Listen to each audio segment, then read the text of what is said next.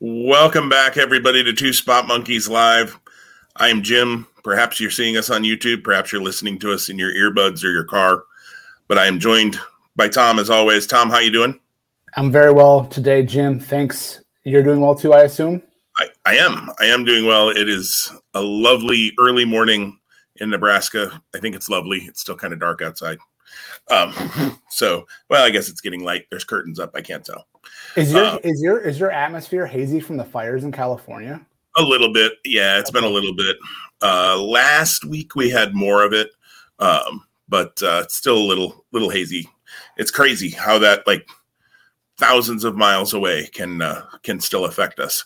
Yeah, it gets all the way to the Midwest. Yeah. in my side, so by the mitten. So yeah, I can just imagine. But I saw that on the news this morning that it was just one of the top 5 worst ever in California, and I was like, wow, it's pretty unbelievable. Absolutely. So thoughts to anybody who's listening out in California, stay safe. And I'm glad we don't deal with that in Nebraska all that often, and that's scary stuff. So, and Tom, I didn't put it on our list, but we'd be remiss if we didn't mention we lost beautiful Bobby Eaton yesterday morning. Not a fun way to start the podcast, but that was kind of in you and I in our younger days watching wrestling would have been the Midnight Express. We didn't talk about this at all, so I'm totally putting you on the spot.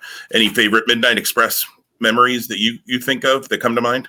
I mean, I was a fan of the Midnight Express theme, so they had me at the theme, right? Like that, and I can't even recall it off the top of my head with the name of it, but that was awesome. Like that was like a really cool theme. So when you think about how like in the 80s, music added to the production of pro wrestling and entrances for that matter, that probably stands out for me. But beyond that, Bobby Eaton, good grief. I mean, I know that towards the end of his life, the toll that the physicality of the matches that he was in took that toll. But he was an amazing wrestler. And from that generation, there's so many guys that put so many miles on their body, literally and figuratively. And sad to lose anyone who gives you kind of good memories from your youth. But yeah. So I will never forget Robert Eaton with the York Foundation as well. So Robert Eaton, or Sir Robert Eaton, with the Blue Bloods, with yes. William Regal as well. Really cool. We're going to talk some figures later. Really cool Galoob figures of them that were UK exclusive. Shocking, right? I think they were UK's, but yeah, Bobby. I mean, the Midnight Express. When I first started watching wrestling was probably right about the time Dennis Condrey left, and Stan Lane came in. So kind of the Midnight Express, probably same for you, Tom. That I know best was Bobby Eaton and Stan Lane. Certainly have seen a fair amount of the stuff with Condrey, but Stan Lane and Bobby Eaton were the two that I remember. And Stan Lane kind of doing the Road Dogg style introduction before the Road Dogg, when he would introduce Jim Cornette as well. And their matches with Rock and Roll Express and the Road Warriors and I'm trying to remember now, the Southern Boys, the Fantastic. I mean, just all sorts of great tag team matches. And then that singles run that Bobby Eaton had as well, TV champ, and not much of a promo certainly, but man, didn't have to be because he could just go. So it's sad, and everything you read about him. And I know sometimes when people pass away, you see this, but I'd seen it for years too. Sounds like he was just the nicest guy too. So that's cool. And sad at the same time. So best thoughts to fans and friends and everybody who's mourning Bobby Eaton this morning. We had a few others too. The Assassin I saw passed away, and I was going to shout that out too. Yeah. It's almost like, the rule of 3, sometimes, deaths come in 3s. And I felt like in the pro wrestling world, there were more than just Bobby Eaton. And yeah, the Assassin, Jody Hamilton, and Orndorff was a little bit, maybe a week or so ago, maybe a little bit longer. Yeah. So, yeah. Yeah. And I mean, Paul Orndorff, that was right in the, Orndorff turning on Hogan. That was one of my early memories. And the cage match where they both hit the floor at the same time, he and Hogan. And it took me years to learn. I always wondered why he wasn't on WrestleMania 3. Because I'm like, man, that was right in prime Paul Orndorff, and Hogan, and they actually held him off WrestleMania 3 as the backup in case Andre couldn't go for some reason, because Andre's back was so bad at that point and everything. So, which Orndorff wouldn't have been as big as Andre and Hogan, but it would have been an absolutely worthy WrestleMania main event at that time. Well, and that's the thing. Could you imagine the history if it wasn't Hogan Andre in the Silverdome and it was Hogan Orndorff? Like that's great. It's hard to fathom. Yeah, it is. And to know that Orndorff was over enough that would have worked. Yes. But Hogan Andre is so historic that it's really hard to put that in there. And I think probably because of Orndorff's later career as well, and the physical issues he had later on in his life and career, that it's hard to think about that replacing Hogan Andre, but it would work. Guilty pleasure for me was always the tag team of Pretty Wonderful. Saturday night, or WCW Saturday Night and Clash of Champions, Orndorff and Roma, guys that just were like not like at that point. Orndorff clearly was on the downswing, and then Roma always was kind of like that middle tier guy that someone always wanted to give him a bigger push than what he was getting, and then it really never materialized. So, but that was just a fun team, I recall, and I enjoyed watching them in WCW. It's funny that two of my guilty pleasure tag teams, because I 100% agree with you, Pretty Wonderful, and then Power and Glory, both involve Paul Roma. Like, I don't know why that is. Not like I was a huge Paul Roma guy, but it is funny that, and I thought they were a fun tag team. So, and it's funny that you have Power and Glory as a guilty pleasure, because that's actually the second name. If this podcast wasn't called Two Spot Monkeys, because of you and me, we'd be called Power and Glory. That's right. Absolutely. I will let the listeners decide who is Power and who's Glory.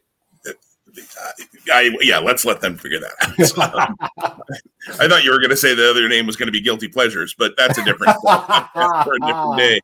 All right, we'll leave it there so that we don't get marked with any sort of warning label this week.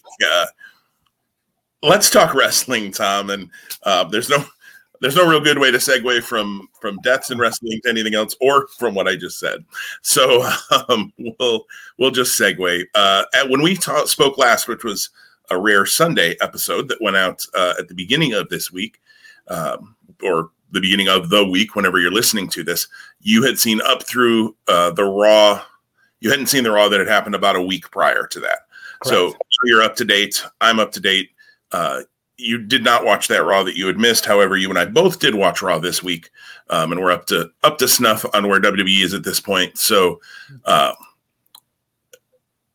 you chose not to watch Raw from the week prior because you had read the result. You went through and read the results and decided whether anything looked like you needed to see it, and clearly nothing did. So I'm just curious, what were your thoughts as you read through those, and what made you go, yeah, nothing I need to see here? Yeah, so I have them pulled up here, and just nothing is exciting. And then I think the most newsworthy thing perhaps coming out of that would have been Natalya getting injured by Doudrop. Not intentionally, just it was a bad turn. Other than that, like, I don't know, this tag team of Mansoor and Mustafa Ali maybe rising up. It's weird. But then, nothing. Go ahead. No, I just said nothing on paper was like, okay, you better go to the DVR and check that out. And the thing for me is Mustafa Ali and Mansoor, they give them the win over T-Bar and Mace, and then they have to do the WWE thing and have a rematch again the very next week and give the other guys the win. Now, I will say, you and I both saw Raw this week. I actually kind of enjoyed the tag match between Ali, Mansoor, T-Bar, and Mace. I thought it was a good little sprint. I mean, it probably was only 4 or 5 minutes. I didn't look at the timing on it. It wasn't real long, but 3 out of those 4 guys I've liked for quite a while, and Mace didn't do anything to make me think, I shouldn't like him. But they just book him so terribly. Mace and T-Bar could be. I would have changed their names because they have that, Retribution stink on them.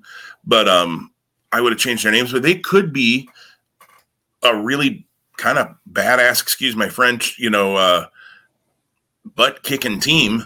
I don't want to say the Road Warriors, because anytime you start comparing them to teams like the Road Warriors or Demolition, that's just not going to be fair. But wrestling has kind of always had a team like that just can just beat the tar out of everybody. Mason T-Bar could be that. The Viking Raiders could be that. Here's a crazy idea. They both could be that. And then when Mason T-Bar faced the Viking Raiders, it would be really cool. But no, we don't do that. Well, that goes back to, again, there's no promotion in any tangible way or meaningful way for tag team wrestling in WWE. It's just the reality of the situation. It's maddening because there are absolutely people who could be used well in tag teams. Tag team's a great way to use some of the guys that you're not going to be using in your singles run. The Dirty Dogs of, and I know this is on SmackDown, but Ziggler and Rude could, if given any sort of importance, be a really good team. They're two good workers. They held the titles for a while. You and I didn't even remember they held the titles. I remember talking about that at one point. We were like, and the SmackDown Tag Team Champions are, and it took us a minute to remember it was Dolph Ziggler and Robert Roode. That's bad. We do a podcast about wrestling. We couldn't even remember who the SmackDown Tag Team Champions were because they give them so little importance. Heck, yesterday they announced, just on the tag team point, they announced the Usos are defending against the Mysterios at SummerSlam, which we'll get to in a minute. I didn't think was where they were headed. But, and I actually, like, when I looked at it, I thought, why don't the Mysterios have the titles? Oh, that's right. The Usos won them. Like, when you make it unimportant, it slipped my mind that, oh yeah, that happened at the last pay-per-view. That's right. It's maddening. The other thing that's maddening is, what are we doing with Karrion Kross and Keith Lee? Both of them. Come on. You bring Keith Lee back and you have Bobby Lashley beat him, and we talked about that last week. And then you have him face Karrion Kross the next week. Now, I know Karrion Kross couldn't face Jeff Hardy because Jeff Hardy, unfortunately, allegedly, tested positive for COVID. I hope Hardy's doing well. This would be 2 weeks he's missed now, so maybe we'll see Hardy back this week. I don't know, coming up. Assuming he, has handled COVID well, if that's what was going on. Again, I'm not saying Karrion Kross shouldn't have gotten a win. He should have. Karrion Kross should have gotten a win against Jeff Hardy, but he definitely should have done the next week. But you don't have to make Keith Lee that guy. So many other guys. So many other guys. And then you turn around and do it's like rematch after rematch. Somebody, again, I know I talk about the Fightful Network a lot because I've been listening to a lot of their stuff, but somebody chatted into one of their shows and said, I tried to watch Raw tonight. That was this week. Said, I tried to watch Raw this week. It had this week's date on it, but it was last week's show still. It was all the same matches. And kind of right. There were some that were different, obviously. But so then you do the rematch, and then you have Keith Lee pin him clean. Now, again, I'm not against Keith Lee getting a win. I think Keith Lee should be getting wins. I think Keith Lee should be important. But Karrion Kross has never been pinned in NXT, and he's 1-2 on Raw, losing to Jeff Hardy, who, again, we talked about last week, had 4 wins all year. And now Keith Lee, who was 0-2 since coming back. And we don't know the story or how it's going to play out. And sadly, the track record for WWE wouldn't be such where we could think that there will be a good payoff. That being said, Karrion Kross, Samoa Joe for the NXT title is on TakeOver 36. Don't tell me. There's nothing you can do to convince me. And I'm not talking about you. I'm just the general you, WWE. There's nothing they could do or say to convince me that there was a reason to bring Karrion Kross up after Money in the Bank versus delaying it a month plus for after TakeOver. Because if he doesn't lose the title to Samoa Joe, I'll be very stunned. Spoiler for our upcoming picks next week or whenever that comes together. But why in the world would you bring the face, one of the faces, or the champion of the brand to Raw, have him wear the title to the ring, refer to him as the champion, and do what you're doing? There's no logical argument I believe that exists to be made for that. Right. You've just had him lose to 2 guys who maybe should mean more than they do, but they don't. Jeff Hardy hadn't meant anything for a long time. And unfortunately, the way you booked Keith Lee the last couple of weeks, he hadn't meant anything either. And he's been gone for 5 months before that. Again, I'm all for giving Keith Lee a win. I'm a big Keith Lee fan. But you don't have to do it at Karrion Kross's expense. Just, again, Kross and Lee, much like I just said with Mason T-Bar and Viking Raiders, Kross and Lee could be a match that you could have built to, and you certainly could have, because if you want to play off their NXT past, you could say that, they only had the one match and Kross beat him, but he hurt his shoulder in that match and then had to relinquish the title. So he wants revenge on Keith Lee because, Lee hurt him and cost him his first reign as champion. I mean, there's a story. Well, and that would require the blending of the universes. So again, it's the WWE universe, but there's not like the SmackDown universe or the Raw universe or the NXT universe. But that's how they treat it. They don't talk like that, but that's literally how it is. Because to do what you're doing and to do what you're suggesting, I think you and I are in agreement. 100% total sense. What? Whoever's making the call in WWE goes, oh, well, people probably don't care or don't know. Okay, well, you know what? The answer is no until you ask. I always tell that to my kids. Same logic can be applied here. Until you make that connection for people and give them a reason to care, you're right, they're not going to care. Here's a question. Why can AEW, Impact, and New Japan all work together and figure things out and make storylines kind of make sense across brands, but WWE can't even do it under their own umbrella? You know what? So just like winning the lottery is hard, answering that question would be really hard as well. So, I mean, you would think, traditionally in wrestling, right? When you have companies that work together, you end up with these really odd, nobody wants to lose, nobody can, beat the other guy kind of thing. This is going to go in the Wayback Machine, but the AWA Super Clashes, all the double DQ finishes and countouts because you had champion against champion and you just, nobody wanted their champ to lose. Even way back when there were times where the WWF champion would take on the NWA champion, it was always a double DQ or something like that. AEW, Impact, and New Japan are actually finding ways to put people over, but WWE can't figure it out, and they own the stinking brands and have total control and over their talent, right? So they have the ability to if someone does go under and loses and looks less than, build them right up the next week. I mean, your talent pool is deep enough where that shouldn't be an issue. Right. Again, keyword. You don't have to build them up by just they do this 50-50. It's 50-50 booking, right? It's Mustafa Ali and Mansoor win. Okay, now Mason T-Bar win. So now nobody's gaining anything. Karrion Kross wins, Keith Lee wins. Nobody's gaining anything. Everybody's equal. But Mansoor had a 50-match win streak. 50. Yeah, when he got pinned on Monday, was that the first time he lost? Was that the first time he took a pinfall loss or just a loss in general? When was that? Because he took the pinfall on Monday. He lost to Mustafa Ali. Okay. A month ago or so. But again, you had him on a 50-match win streak and didn't even make it mean anything when you ended it. Yeah. I mean, not that it was Goldberg's level, which let's get into that in a minute. But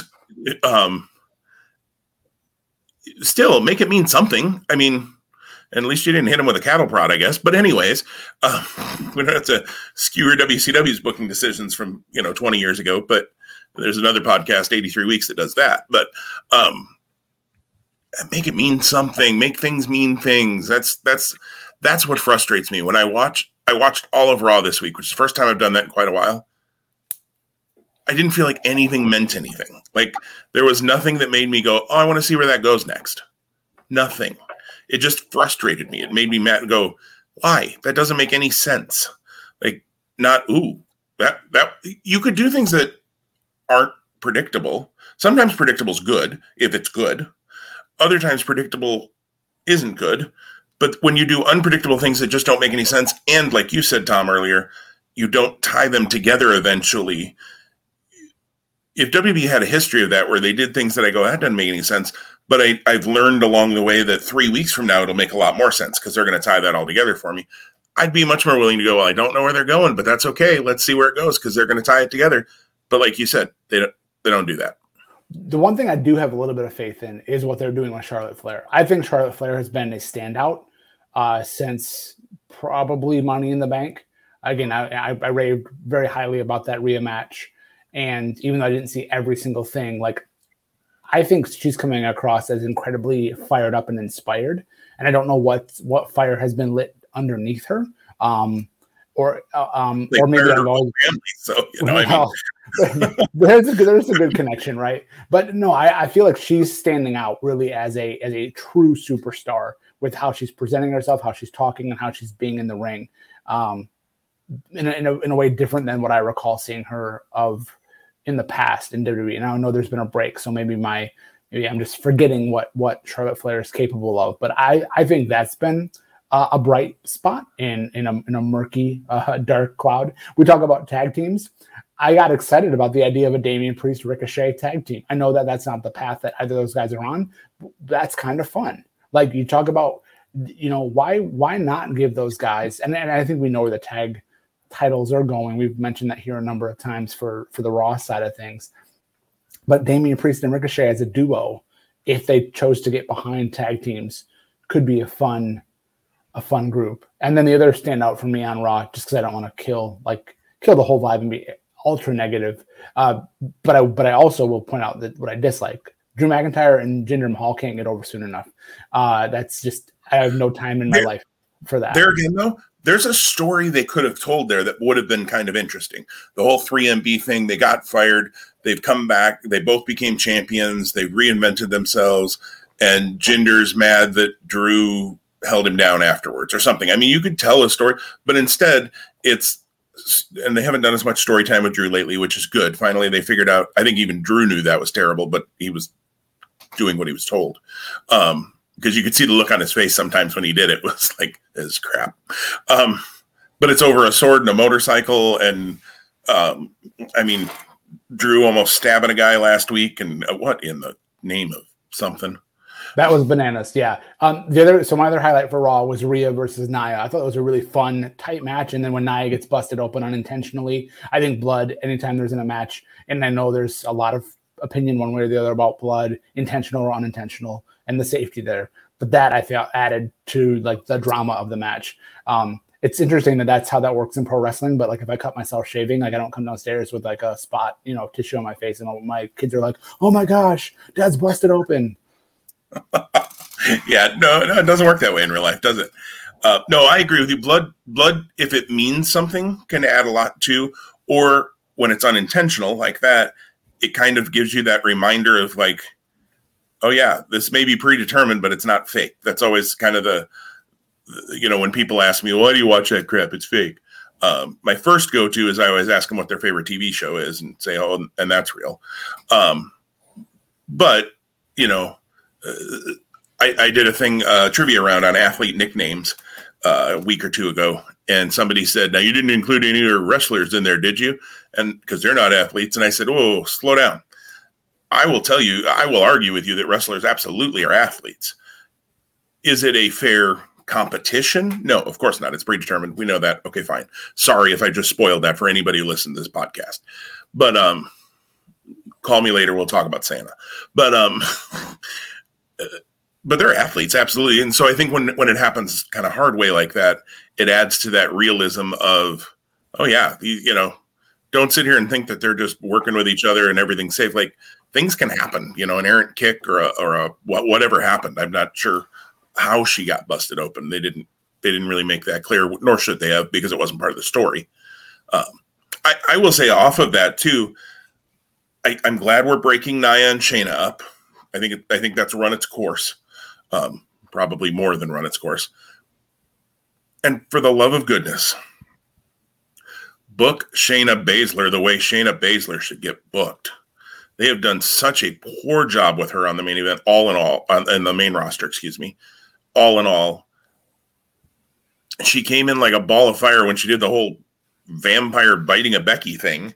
And I'm glad they didn't go down a vampire character route. I was a little concerned, actually, they were going to do that back then. But she's just fizzled, and I don't get it. Like, again, have her just killing some folks. And they'll do it for a week or two, and then they have her chase the 24/7 champion or get involved because Nia and Reginald were, a thing for a little bit, or Reggie, as he now is called, and doing some creative stuff, I guess, with the 24/7 title. But I hope that Shayna gets a boost, because I think the Raw Women's division could use it outside of Rhea, Nikki, and Charlotte, who I agree. Charlotte's been on fire lately. Nikki was good this week. I thought their no holds barred match was good. I thought it was a nice main event to the show. But yeah, Charlotte's been on fire. I agree. And I loved that. I don't remember if it was this week or last week. At some point here, probably it was this week, because the Chicago crowd was kind of nuts. She was cutting a promo and they were doing the "We Want Becky" thing. And she made some comment about, well, Becky's back at home nursing a baby. I'm here, selling out arenas or whatever. And I like when crowds do take over with chants, and the Chicago crowd was kind of all over that one. We want Wyatt and CM Punk and, all that. Ignoring it is one option, yes. Giving them something good to watch so they're not trying to take over the show would be another option. Or what Charlotte did, where you just shut it down. You basically tell everybody, cool, I'm moving on with what I'm doing. And if you're a talent who's confident enough on the mic, you have the ability to do that. And that's the other part of the coin is, yeah, precisely. I'm sure there's a number of talent who, sadly, even though they think they are, they're not ready to swim in those waters. Right. Well, and you can see when it throws people too sometimes when those chants start. You were going to mention Goldberg. I didn't want to steal that thunder from you. Yeah. Should I? How much I don't care about this title match, man.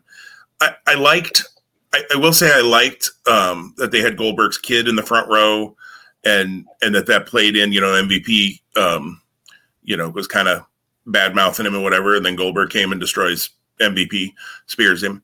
That was fine. I thought that was good. Crazy that I saw a side-by-side picture of the last time Goldberg had his kid in the ring, which was only like 4 years ago. Because that was kind of the whole thing when he came back the first time, was he wanted his kid to be able to see him wrestle. And I mean, that kid's grown up a lot in 4 years, but he didn't look at all like the same kid.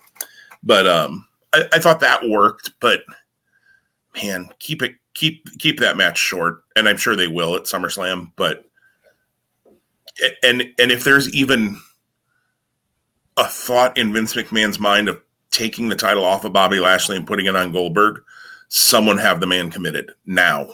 What? And here's the only way I would let that go through is if the plan is to make a moment and make someone new on the Monday following SummerSlam. That would be the only way I'd be okay with it. There's no reason. I vehemently speak to this because I said it a week ago. There's no reason Lashley should be losing the title yet. And you and I both agree. When he and Roman both lose, eventually it needs to happen to someone who can really benefit by having the title transition to them. We know that's not how WWE works, sadly. So if they do pull the trigger and Goldberg does unseat Lashley, again, my thought would be you need to have, I'm going to make a name up. It's not going to be him, but Riddle on Monday, even though that would be cool, but also not in the current lexicon of WWE structure. Riddle dethroning Goldberg, on Monday. Right. And it would have to be something other than Big E cashes in after Bobby Lashley beats down Goldberg, and so Big E got lucky. Don't do that if you're going to do it. Don't do that. And again, you and I kind of talked about this a little last week. Maybe that's another thing WWE has done well, is that Lashley and Reigns both do feel like dominant champions and important. They are important as champions. Goldberg as challenger doesn't feel necessarily super important.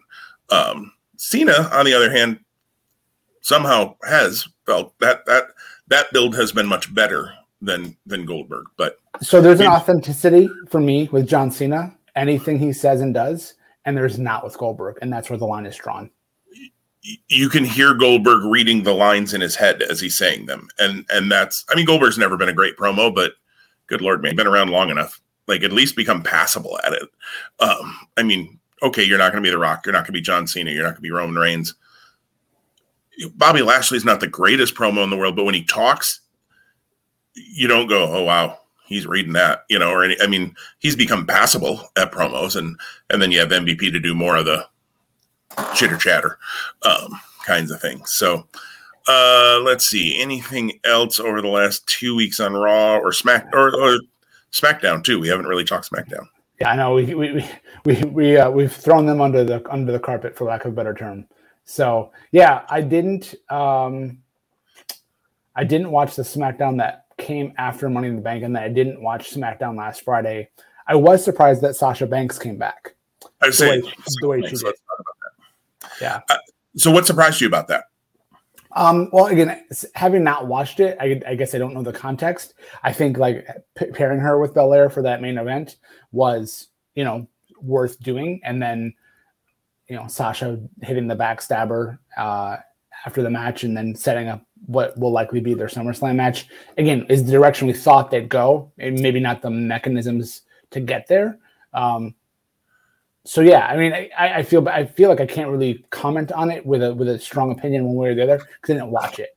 That being said, I do intend to really make sure that I watch SmackDown this week because I feel like because I've had some wrestling fatigue with everything I've been watching and then trying to catch up, which is why I had ditched watching stuff that we hadn't talked about between last recording and today, save for the new stuff that happened to air this week. I feel like I owe it to SmackDown because it's been right under NXT as my favorite WWE product. Yeah, I mean, if you're going to punish yourself by watching 3 hours of Raw, at least watch 2 hours of SmackDown to feel a little better about it. I like that one of my struggles, I don't know if struggle is the right word, with the WrestleMania match, not the match itself, but the build to the WrestleMania match between Belair and Banks, was it was hard to kind of, okay, who's the babyface, who's the heel, is there a babyface, is there a heel? Now for SummerSlam, we got a heel, we got a babyface. We know who to cheer for. And Sasha's so much better as a heel than a babyface anyways. She just, I mean, her look, her attitude, her speaking style, everything just, she comes across, even though she may be the nicest person in real life, I don't know. She can come across as a real, So, and so I like that. And Belair is very likable. So she was good as a heel too, back when she first came in NXT, but she's become very likable on the main roster. And so I think they're in the right roles. I think the crowd was going to want to cheer for Belair anyways. So certainly makes sense to do that. I'm looking forward to that match at SummerSlam because it ruled at WrestleMania. So yeah, give me that again. Cool. I'm glad Sasha's back. We expected her back. We kind of thought this was where, as you said, where we were going, but sometimes where we think they're going and where they go are two different things. So it's nice to see that they did do what we thought here, and it's something we're looking forward to. So I'm all in for Sasha and Belair. I know they haven't officially announced. I don't think they've officially announced it, but yeah, it's happening at SummerSlam. We know that. So SmackDown, yeah, I think was good. Apollo Crews versus Shinsuke Nakamura seems to be where they're headed for the IC title. That could be really fun. Yeah. Give them a little bit of time. I'm okay with that. And good thing that they followed up on Toni Storm's big win. Oh wait, they didn't. That's right. Instead, they bring out Carmella and Zelina. That was the one thing of that angle, and I know you didn't see it, but so you have Belair saying, who's next kind of thing. And Carmella, who's lost 2 weeks in a row, comes out and says, well, I should get another shot. Well, why? You've been beaten 2 weeks in a row. And then Zelina Vega comes out, who hasn't won a match since she came back to WWE, and says, if anyone should get a shot, it should be me. And it's like, what? Who's writing this crap? Don't say if anyone deserves a shot, it should be me. I mean, you could just say, I'm Zelina Vega and I'm stepping to the head of the line. Okay, fine, whatever. She's a heel. But okay. And I know it was all just a mechanism to get Sasha to come back, to help Belair first and then end up turning on her by the end of the night. And I get the vehicle, but it was just funny to have these two people who clearly have not earned any title shots at this point. Toni Storm has more wins than either of those two lately. And Nox and Shotzi, even though that was in the tag team division, have been winning matches, and Liv Morgan, but they're not heels, so I get it. Tony is. I think, I don't know. Tony Storm beat Zelina, so maybe Tony's not out. See? They don't tell me. I don't know if Tony Storm's a heel on SmackDown or not, Tom. You get to decide, Jim. That's the benefit. Oh, it's a choose my own adventure. Exactly. You get to cheer for who you want to cheer for, no matter how they present them to you. Well, it's interesting that you mentioned who's next for the women's SmackDown title, like that Bianca did that, because as a segue, that's what happened on NXT a couple weeks ago. We didn't talk about NXT when we last connected, and the big angle or story of many coming out of the July 27th episode was Raquel Gonzalez's next challenger, and that we felt was coming for a long time. How did you? So Dakota Kai turns. That's the story. Spoiler. But that's so we felt like we thought that was going to eventually come to the surface, and it did. How did you like that or not like that as it played out? I liked it. I felt like it was pretty obvious, especially when Dakota said, like, as long as I'm by your side, nobody will get that title from you. And then Raquel turns her back, and I'm like, all right, here it comes. And sure enough, there it was. It makes sense. We're coming towards a takeover. So, that match should happen on a takeover. It shouldn't be a Raquel Xylee on NXT on Tuesday kind of match. Which we never talked about that. And that was kind of crazy because Raquel did that funky corner turnbuckle flying maneuver and like destroyed Xylee's sternum. Yes. Yes. Kind of crazy. Yeah, and where does Tian Sha go from here now? That's the one problem when you just build him up and then just feed him to the champ. Like, now what? But the Dakota turn, even though I saw it coming, again, predictable isn't bad if it's good, and I thought this worked. And I think Dakota and Raquel are going to tear it down at TakeOver. I think it's going to be really good. I've liked Dakota Kai for a long time. I thought, up until the heel turn, they kind of booked her really. The whole like scaredy cat, cowardly babyface thing just never clicked for me. Since she's been a heel, I think she's been pretty darn good. And Raquel, you and I have talked about, I didn't want to like Raquel Gonzalez when she debuted because I hadn't been super impressed with her as Reina Gonzalez in the Mae Young. Talk about somebody who's grown leaps and bounds and become one of the better women in the world at this point. So, and one of the things I think NXT in the women's division sometimes suffers from, they kind of go back and forth, is sometimes their women's title matches at TakeOver don't have a ton of story behind them.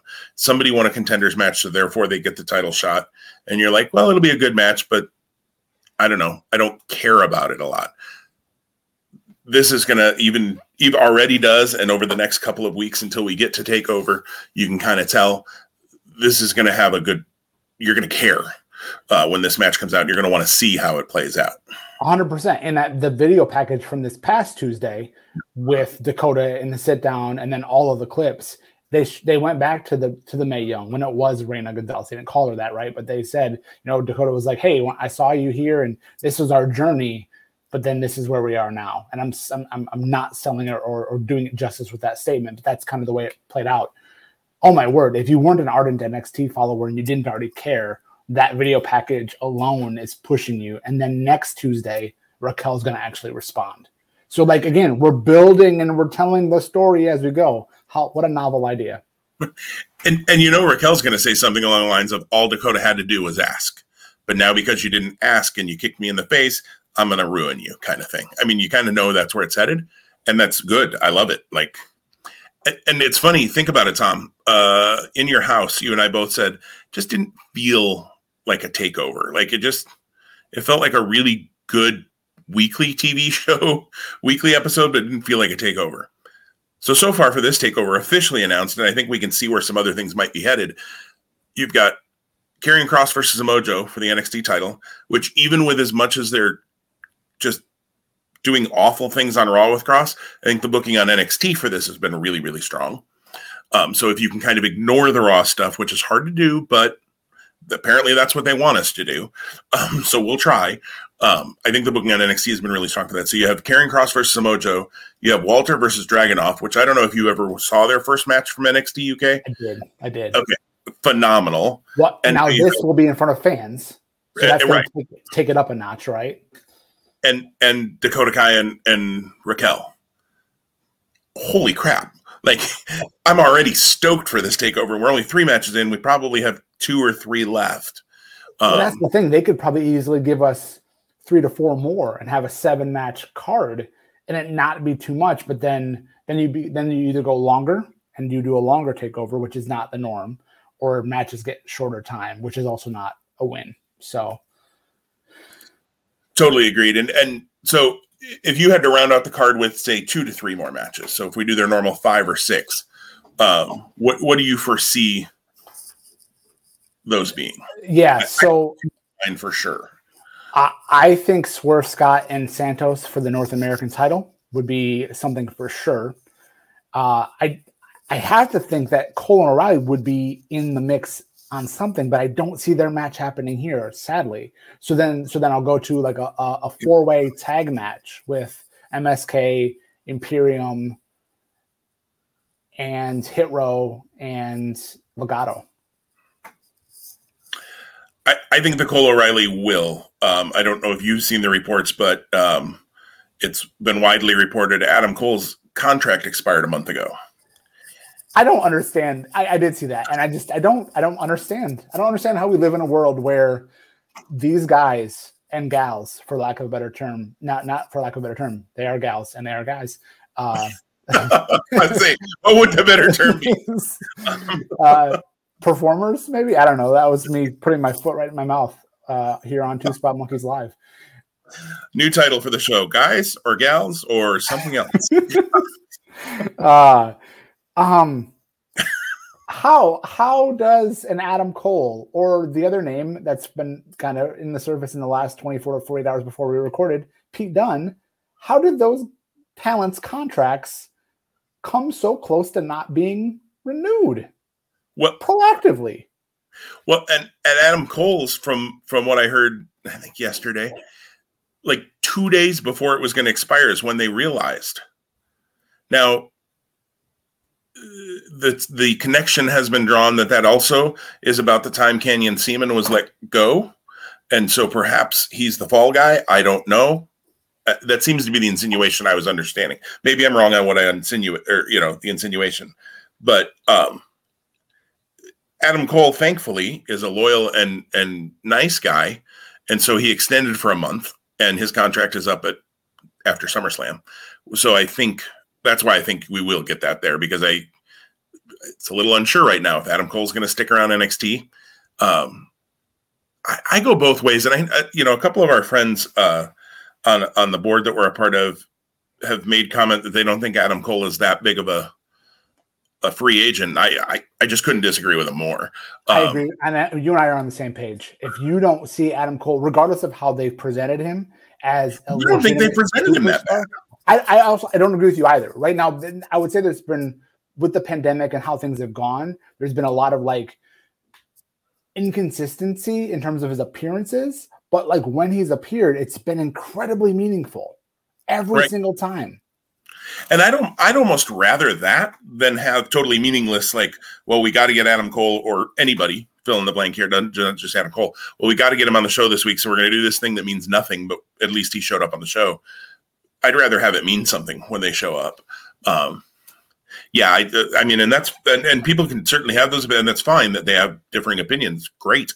But I just disagree. And I think the one thing that I think the AEW has to be a little careful to not just be every time WWE releases somebody good, AEW signs them up. And before long, it's all the former WWE guys who are all over AEW, and the AEW originals, whatever that means, aren't. And so that could be, and we've already talked about the Adam Page thing, and maybe we'll talk about that a little bit more here when we talk AEW in a minute. But so they have to be a little careful there. But man, Adam Cole in New Japan, Adam Cole in Ring of Honor, Adam Cole in AEW, I don't think he's going to Impact or MLW or anything like that. I think Cole can get a contract with bigger companies than those. But I agree with you. It's just mind-blowing, especially Adam Cole. I think they presented him well. I think if they leave him in NXT, he's fine. As much as I'd love to see him on the main roster, I don't think Vince McMahon would have a clue what to do with Adam Cole. And I think he would be, he'd have about a 4 or 5 week run of okay booking, and then he would be chasing the 24/7 title or something, or on the cruiserweights, or losing to Asher Hale. All you have to do is look at Karrion Kross.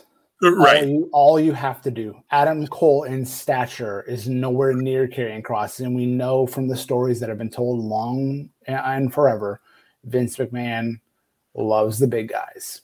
That's not Adam Cole. He's a completely different skill set. He's awesome on the mic, awesome in the ring, and the size isn't an issue in the big picture, but in the WWE eyes, I think it would be. So he wouldn't even, sadly, get out of the gate. Right. I totally agree. So if he can't go to the main roster, he's probably done about all he can on NXT. So I wouldn't mind a run in AEW or somewhere. But Pete Dunne, especially AEW is going to run out of spots in TV time pretty soon. They are, even with Rampage coming. Need to look at. Yeah, because there are guys in AEW that I go, okay, if they left and Adam Cole came in, that'd be fine. But most of those guys that I say that about aren't on Dynamite anyways. They're on Dark. They're on Elevation. They're on, I'm not a big Joey Janela or Sonny Kiss guy, or, a number of other folks. But again, it's not like they're sitting on Dynamite, and Adam Cole's not coming into AEW and going to work Dark Elevation every week. So that's just not what's happening. And the thing that is mind-numbing about the Adam Cole thing is, if you want to re-sign him, you should have been working on it a while back, because he's hearing things about AEW, because who's his girlfriend? Like, you think she's not recruiting him a little bit? I mean, come on, unless they don't want to work in the same place. Maybe some couples don't, want to do that. I would understand that too, but they'd be able to spend more time together, all of those things. Like, I can also see why in the wrestling world, you would want to actually work in the same place as your significant other. And she's certainly been treated well in AEW, it appears. I mean, I don't know anything behind the scenes, but her booking lately has been really, really good. Just mind-numbing. I don't know. The other matches that I could see, and some of these are going to end up being NXT main events on Tuesday nights, obviously, because this all can't end up on TakeOver. We'll have a 9-hour TakeOver, which maybe sign me up if this is what the card is. But I think we're going to get a Johnny Gargano and Candice LeRae versus Indy Hartwell and Dexter Lumis match at some point. I think Kushida and Roderick Strong has to happen at some point. In fact, Kushida agreed to it last week. So at some point, obviously, that's coming as well. And some form of Tommaso Ciampa, and this probably will be a TV more than a TakeOver, Ciampa and Thatcher against Lorcan and Dunn and Ridge Holland. Maybe they bring in a third for Ciampa and Thatcher. I don't know who that would be. It doesn't appear that they're going to have Adam Cole discuss the fact that he got the tar kicked out of him by Ridge Holland back in the day. Wasn't that after War Games? I mean, because when Ridge Holland showed up and returned, I was like, oh, cool. Yeah, I forgot about him. And it's funny because I thought about him when we were doing our fantasy draft as a kind of like a stash and sleep kind of guy. But I had no idea of his timeline for returning. But I felt like it was the end of 2020 when he got hurt with that leg injury. Does that sound right to you? I think so. It was definitely after a big main event and it might have been War Games, but Adam Cole's been in War Games, so that wouldn't make sense. I'd have to go back and look. Okay. Again, our Crackpot research team not working. There we go. Hey, if nothing's consistent if it's not for our great research. That's great. Or go. I think something like that happened. Yeah. So NXT, I gotta say, I mean, AEW is probably my favorite show to watch right now, but NXT is right there. Every week, it's right there. Yeah, it's worth. We have to throw out. Hit Row has been consistently fun to watch, and they're growing. If you would have said Top Dollar and Ashanti Adonis as a team, would have grown on me, I'd have been like, yeah, no, that's not going to happen. And they actually are. So I would say you weren't a fan of that team when it first started. Yeah, no. Al and Ashanti, especially. Yeah. The story that they're telling with Roddy chasing Kushida, the Diamond Mine coming up, that's fun. What about the breakout tournament? We never really talked about that. They finally released the brackets, so and they're promoting them when you see the matches happening. We're now down to the semifinals, so you have the former Brendan Verk, who is now whatever his name is, Duke Hudson. Let's call him Drake Hudson. So Duke Hudson versus Carmelo Hayes on one side, and then Trey Baxter and Odyssey Jones on the other side.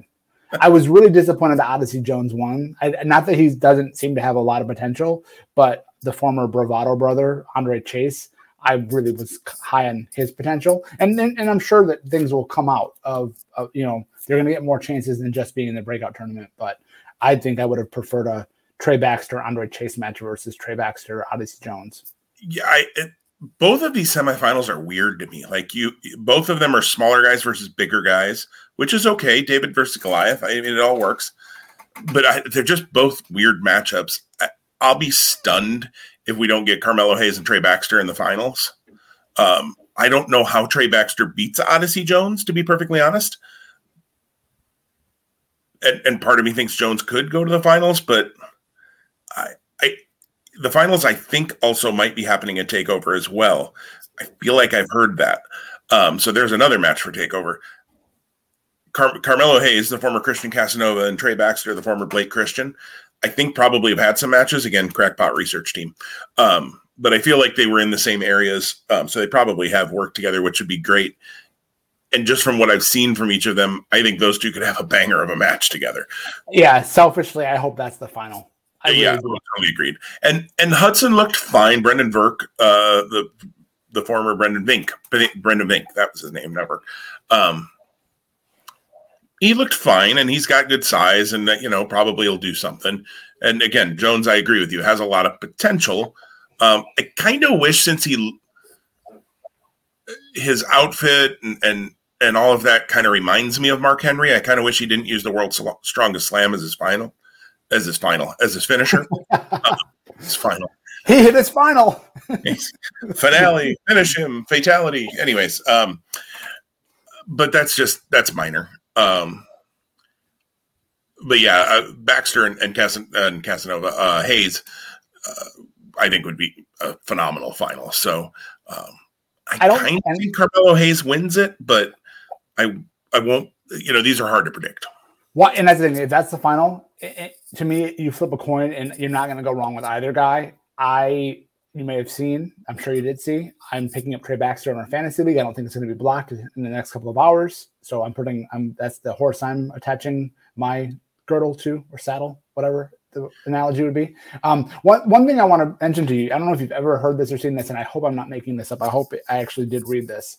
I feel like Gabe Sapolsky, who's part of NXT Creative now, former Ring of Honor, Evolve, Dragon Gate USA Creative, was very high on Brendan Vink. And Brendan Vink was in the early pre-Thunderdome pandemic era. He actually was on Raw for a bit. I think he was doing a tag, or he was aligning with someone, and then things were changing week by week, as we all know. Yep.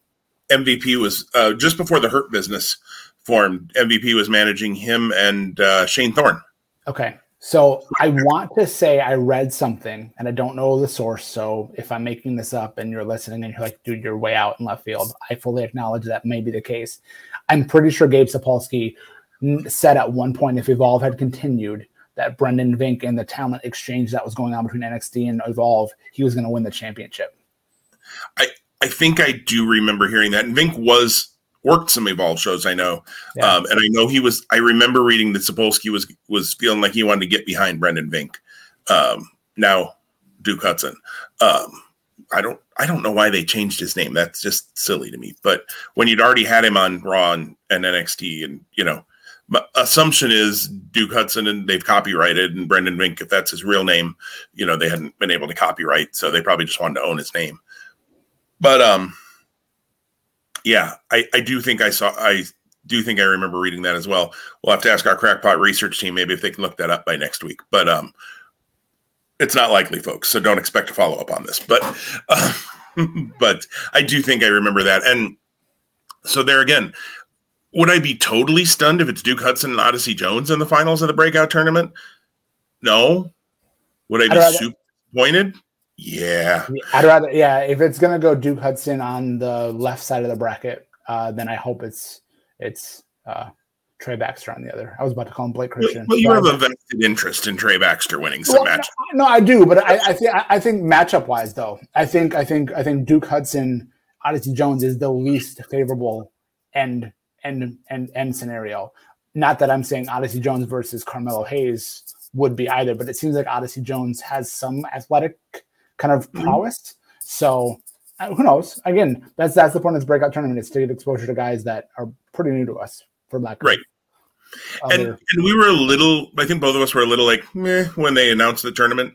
It's been pretty good so far. I can't say it's like blown away in my favorite thing. Oh my gosh, I can't wait for the breakout tournament match this week. But there's been nothing offensive in it. I mean, there's been nothing that I've been like, why did they put that guy in it? It's been fine. I like that term, offensive. I'm so offended. Right. It is 2021. Anything else on NXT, Tom? No, I feel like they were really escalating for a number of weeks, and we were naming that here. And I feel like I don't think they've plateaued per se, but they're pretty much in a groove, and it's not been the same level. But I think that's okay. I think it, whether intentional or not, it's okay that we're getting brought down a bit, because I think and more than I think, I believe that TakeOver really is going to like knock our socks off. So that's going to be important. Yeah, and I'm looking forward to the build to the last couple of weeks here to get that fleshed out, and that's all right. Well, let's talk AEW Homecoming. We were up to date last week on AEW, so we've just got this past week's show, which was a strong show. I thought yet again, maybe not quite at the level of some of the last shows, but it worked. Jericho and Hoovy. So, what'd you think of Hoovy? As your dog makes its return to Two Spot Monkeys. That's actually not even my dog. That's my very, very, very nice air quotes neighbor's dog. Oh, your favorite neighbors. I remember them. Yeah. So no, that's a special moment for our listeners and for me every day of my life.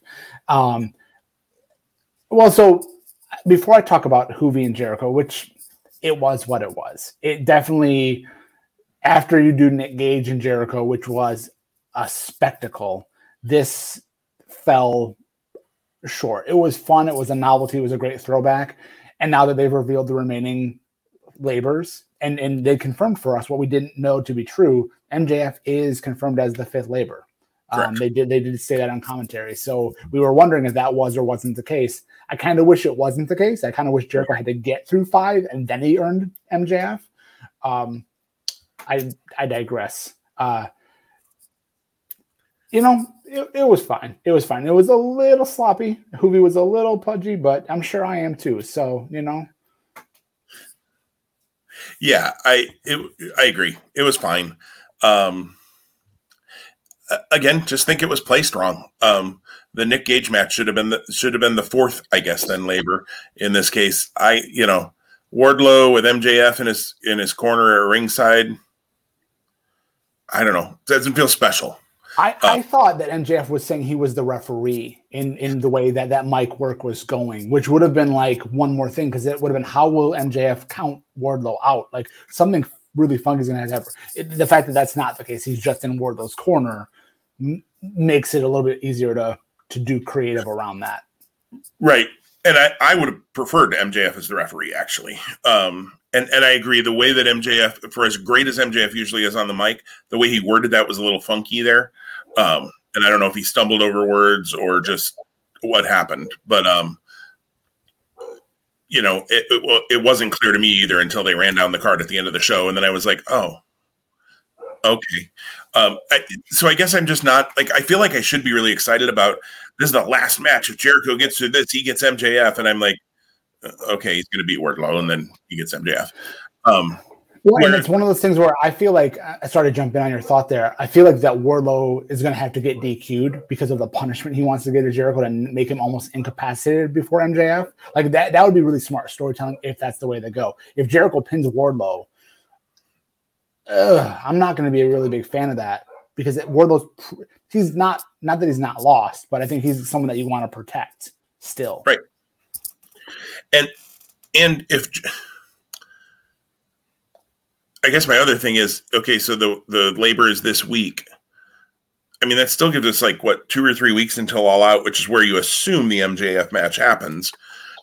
Maybe I'm wrong on that, but you assume that's where it would happen. It makes sense. Well, so I was thinking about this after watching Homecoming, and I feel like they're going to do the 5th labor on that, the First Dance Homecoming, even though the First Dance Rampage. I feel like that is a match that, not that they need to sell it out because they clearly don't, but I don't know. Yeah, right. That in my kind of armchair booking ideas, that's kind of what I thought. How do you make that 1 hour TV go to the next level? It's the 5th labor. And that could very well, that would be a good place for it. Then maybe that you do something else at All Out. Maybe you have the final if there's going to be one more Inner Circle Pinnacle team versus team, gunshot wins the match or whatever in the world you have to do to blow this thing off. I don't know where you go after Stadium Stampede and whatever they call War Games. So we're gonna talk a lot about AEW centralized on Homecoming, but I want to come back to that Rampage in Chicago if this is where that match takes place, because they've already stated that Darby Allin is going to challenge the best in the world, and the rumors can run rampant about whom that might be. I mean, if that's a 2-match show and you've got MJF and Jericho and Darby Allin versus whomever that other talent might be, and clearly if you're saying it's the best in the world, you're teasing people, because if you're an Ardent Wrestling follower, I've used we're Ardent more times on this podcast than I have in our history. Some people are going to come in with high expectations. At this point,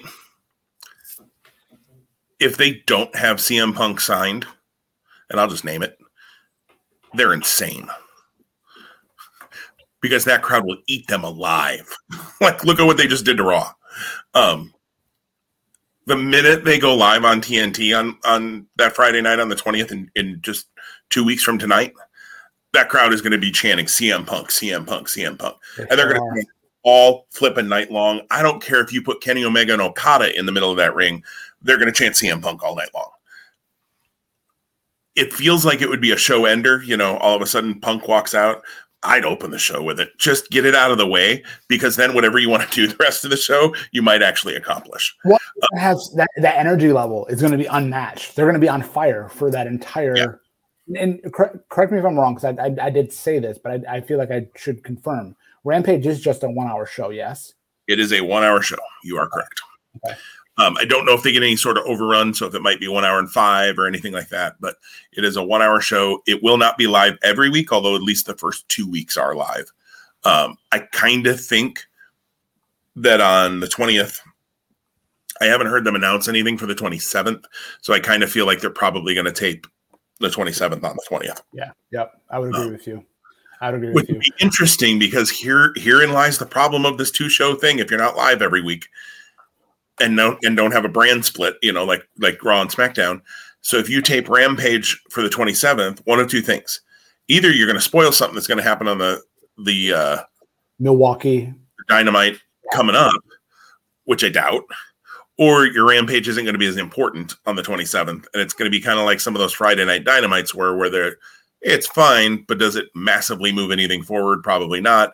And if in week 3 you're already doing that, I'm just afraid that Rampage is going to become Thunder, and that you're going to have Dynamite is super important and everything happens, and then you have Rampage where there's matches and a little bit of storyline happens, but nothing as far as the massive storylines. Yeah, it seems like Christian Cage is getting a shot at Omega, and it seems like Rampage might be the spot for that match to happen.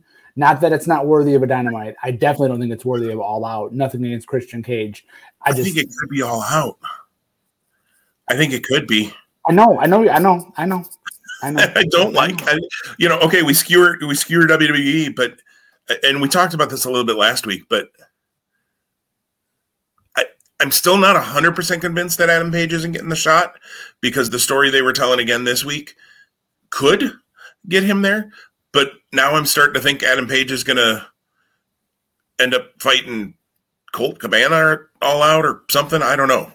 Well, how many times does he have to tell the Dark Order he doesn't want to be with them? Like, he told me he wasn't, and then like he slowly come back into the fold, and now here he is again. Guys, we're cool, but I don't want you. Like, golly, like when do you? Uno and Grayson holding back the rest of the Dark Order. Is there going to be infighting within the Dark Order? Right? Yeah, I know, that was interesting. Or shortly before November. Is there a new leader of the Dark Order coming? The Dark Order said they probably would never have a leader again because of course, Brody Lee and his passing. If any one person could come in and be the new leader of the Dark Order and pay homage to Brody Lee in doing so, it's Wyndham Rotunda / Bray Wyatt. Yeah. That would be the only person. Like, I don't want them to have another leader. He'd be the only one I could potentially accept, because they would do it. I'm sure he would ensure that it was done in such a way that honored Brody Lee. It didn't just diminish or push it to the side or whatever. He'd be the one guy. I don't know. We'll see. It will, in some ways, if they bring him in, I don't necessarily want that. I don't want him to be with the Dark Order. But you're also going to at some point have to have them cross paths. There's going to have to be some sort of, they try to recruit him and he turns them down, whatever.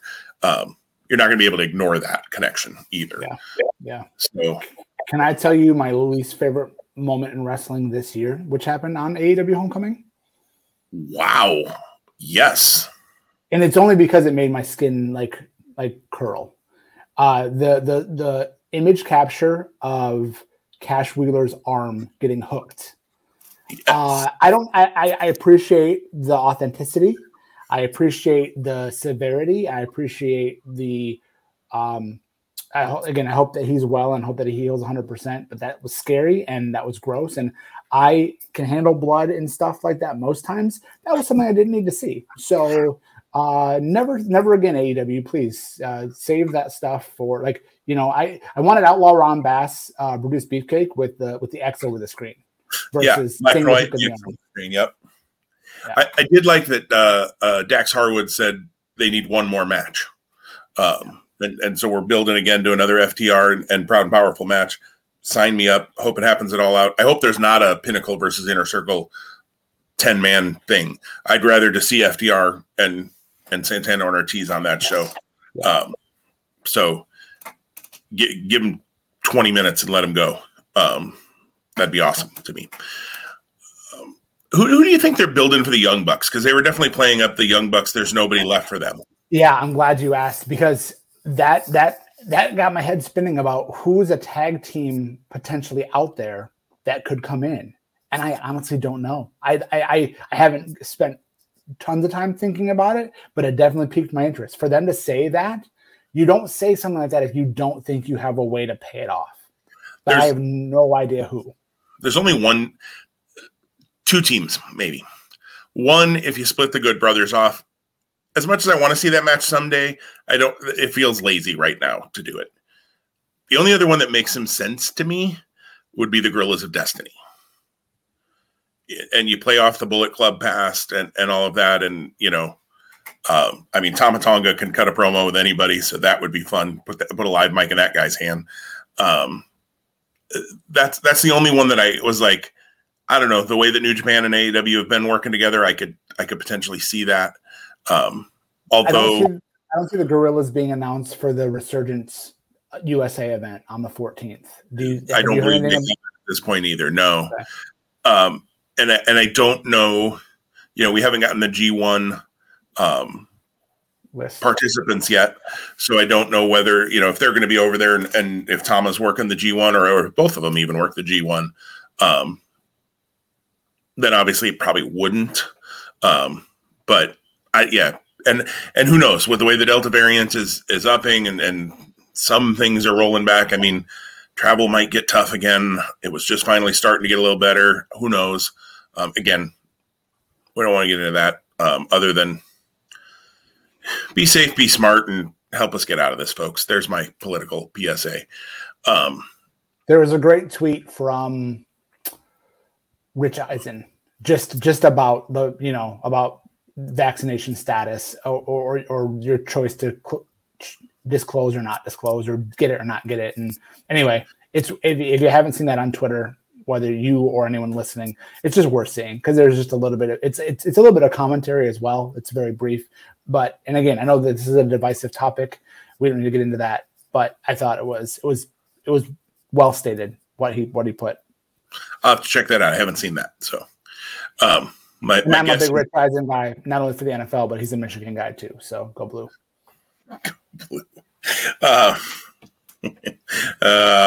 Anyways, I'll leave that alone on Wisconsin. But yeah, I just don't, I'm curious. Like you said, you don't say that unless you've got a plan, or they're insane again. But and maybe it's a bit of both, because I mean, I feel like they're playing with house money all the time, no matter what they're doing. And that's not to say that they're not thoughtful and creative, because I know that they are as well. I don't know. I think the next 30 days in AEW, so we're recording this today, it's August the 6th. By September the 6th which is, I think, right around the time that we're getting All Out, if it's not exactly. All Out is the 5th. All Out is the 5th. So in the next 30 days, AEW is going to be, not that they aren't already for me, destination viewing. So crazy. And I have to say, before we get to the main event, because I think we definitely want to chat about that main event from Homecoming, quick aside from the match just before the main event, Layla Hirsch, like her a lot. I knew she was not a large competitor, but when you put Camille next to her, and Camille had like 6-inch heels on, so that, Camille's not a short woman to begin with, from what I've seen of, and she's standing next to Nick Aldis and NWA and those sorts of things. But then you throw 6-inch heels on her, and I'm sure they did that partially for that visual. Or maybe she just chose to wear those shoes that night. I don't know. But it definitely added to the visual, because Layla Hirsch looks like she's about 2 years old standing next to Camille. And I have to admit, I will not end up watching the NWA 73 show, nor Empower, most likely. But that face-off made me at least go, how would Hirsch beat Camille? Like, that would be interesting to watch. So it probably won't make me buy the shows, but it made me interested. And I have to admit, if you would have asked me if Hirsch was going to beat the Bunny, I probably would have said no. I would have guessed the Bunny would have won that match with some help from the Hardy Family Organization, most likely, or Hardy Family Office, whatever they're calling themselves. So I liked that Hirsch won. And like I said, that visual of, and I thought it was cool to see Camille on AEW TV as well. I've seen a little bit of her in NWA and have followed her on Twitter and those kinds of things. And she's always impressed me. There's something, she's got an it factor to her. So I'd love to see her get a shot at wrestling for AEW as well. The Layla Hirsch like springboard moonsault. It really looked like she didn't mean to miss as much as she did, even though they called that a missed move. What did you think when you saw that play out? Yeah, it's just because she hit arguably a finishing maneuver before that. And that's what I don't understand. Sometimes you hit moves that should finish, and then you have to go hit another move that doesn't work. And why? Why do we do that? Why? Yeah. Layla Hirsch, and we'll get to this in a minute because we want to talk about that main event. She reminded me, actually, standing there, of the Dominic Mysterio 2005 figure. Like, that was what was in my head. The great out rendering of Dominic 2005. That's amazing and hilarious. Well, let's talk about the main. And like I said, I like Hirsch from when I've seen her work. I think she's got a lot to her. I think she is. She also reminds me a little bit. I think it's the double arm bicep pose. She gives me a little bit of a Jordan Grace vibe as well, because they're kind of smaller, but they're powerful. They may be shorter, but they're powerhouses. So that hopefully that's not your neighbor's dog. There's someone at the house, but I'm not sure who. So hang on. We're not expecting anybody today, so I apologize for all this awesome interjection on the live podcast. The live podcast. It's all good. Well, I'll start talking about the main event. How about that, Tom? And we'll loop you in here as soon as things settle down at the Casa de Bobo. Yeah, give me 1 second just to go address this. So I apologize. Set the table for the main event and catch me up when I jump right back on. Absolutely. So the main event, of course, was Malachi Black in his AEW debut, in-ring debut, I should say, against Cody Rhodes. Not a super long match, but an intense, 8 or 9, 10-minute match. Again, crackpot research team. Someday we're going to get a research team here on Two Spot Monkeys and pull these data points before we get to our conversations. But not a real long match, and I thought it was interesting that I thought it was the right call to put Malachi Black over clean on Cody, and then afterwards we get into the Cody Rhodes retirement angle. Apparently, it looked like we were headed towards, and then Malachi Black comes back out, smacks him with a crutch. I'll be honest, and we'll talk about this when Tom is back too, but I don't know. Cody sold the crutch shot like he got knocked out with it when it only hit him in the back. That part was a little weird to me. But Malachi holds the boot, and to me, I'm thinking we're probably not done with Malachi Black and Cody Rhodes moving forward. I still think that's probably the all-out match. I'm kind of wondering if they're going to do a career kind of thing, like if Malachi Black wins, then Cody Rhodes is done, which unless Cody Rhodes really is looking to hang up the boots, I kind of hope they don't do because I think it's a little bit too predictable. Like I said, unless Cody Rhodes really wants to hang up the boots and not be an in-ring worker anymore and just work on the office stuff.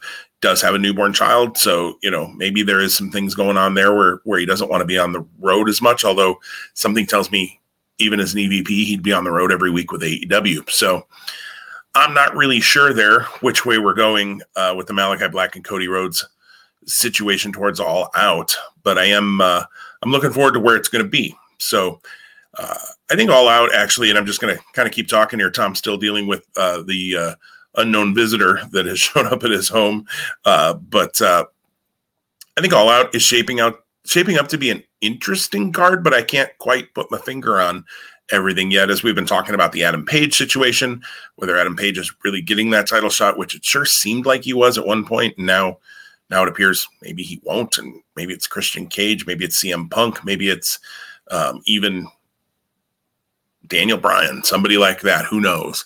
I don't know what they're doing with the world title shot. And I think until they flesh that out, it's hard to totally put together the rest of the card. I have no idea who would face Miro for the TNT title at this point, the tag titles like we talked about. So it's really hard to kind of flesh out where they're going with this. I think for All Out on the women's side, I would go with Britt Baker defending against Thunder Rosa. I think you can build that pretty easily, and they've had some really great matches in the past. So I don't think that's too hard to think where we might go there.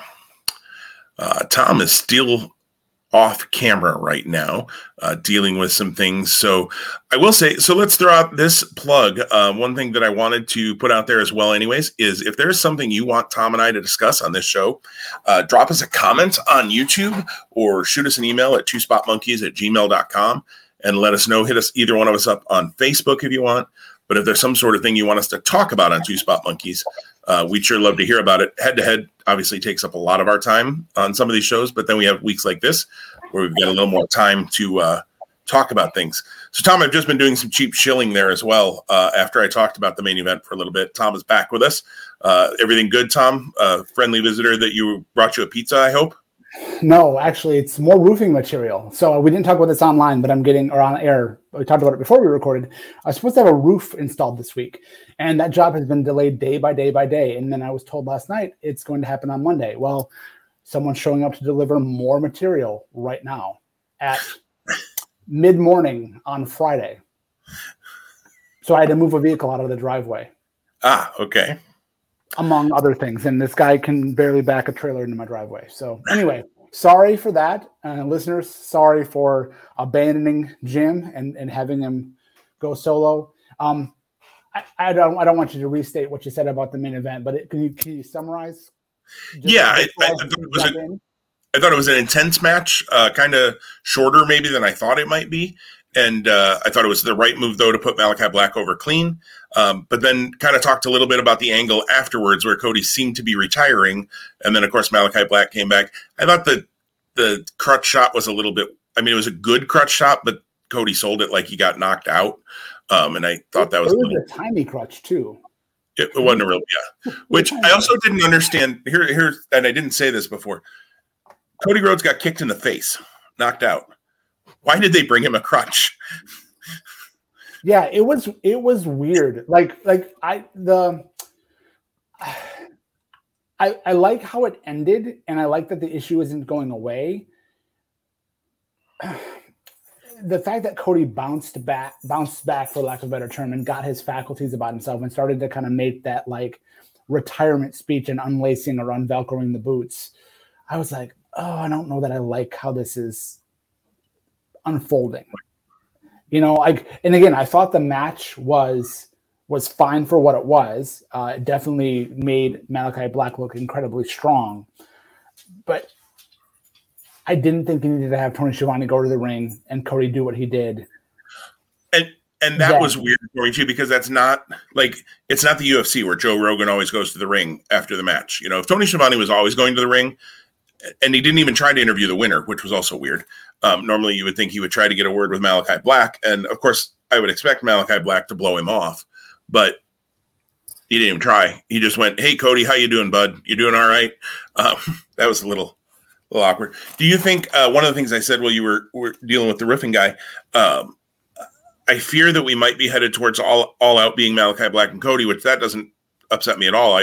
You and I predicted that from day one when he attacked Arn and Cody. Do you think we're headed towards a career stipulation at All Out, that if Malachi Black beats him, Cody Rhodes retires? It seemed to me like Malachi Black didn't want Cody Rhodes to retire. I'm going to be really interested in that in the follow-up, because of course he picked up his boot and he was holding it, and then he without audio, he mouthed some things, whatever that was. I would love to say like Malachi Black wants to punish Cody, and like so he refuses to let him retire, right? I know there's going to be a time and a place where some guys just call it a career, and I don't think we're here in reality for Cody no matter what. So it's all angle. But how do they then embed what happened post-match Wednesday with the storyline moving forward? Yeah, I hope it's not. And that was what I said, was I hope it's not a career kind of thing, unless Cody really is hanging up the boots. He does have a newborn at home. I had mentioned that, and so maybe things are changing in that realm for him. But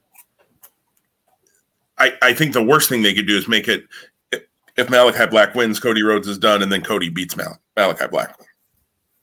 Malachi Black should beat Cody Rhodes again at All Out. Mm-hmm. Period. End of.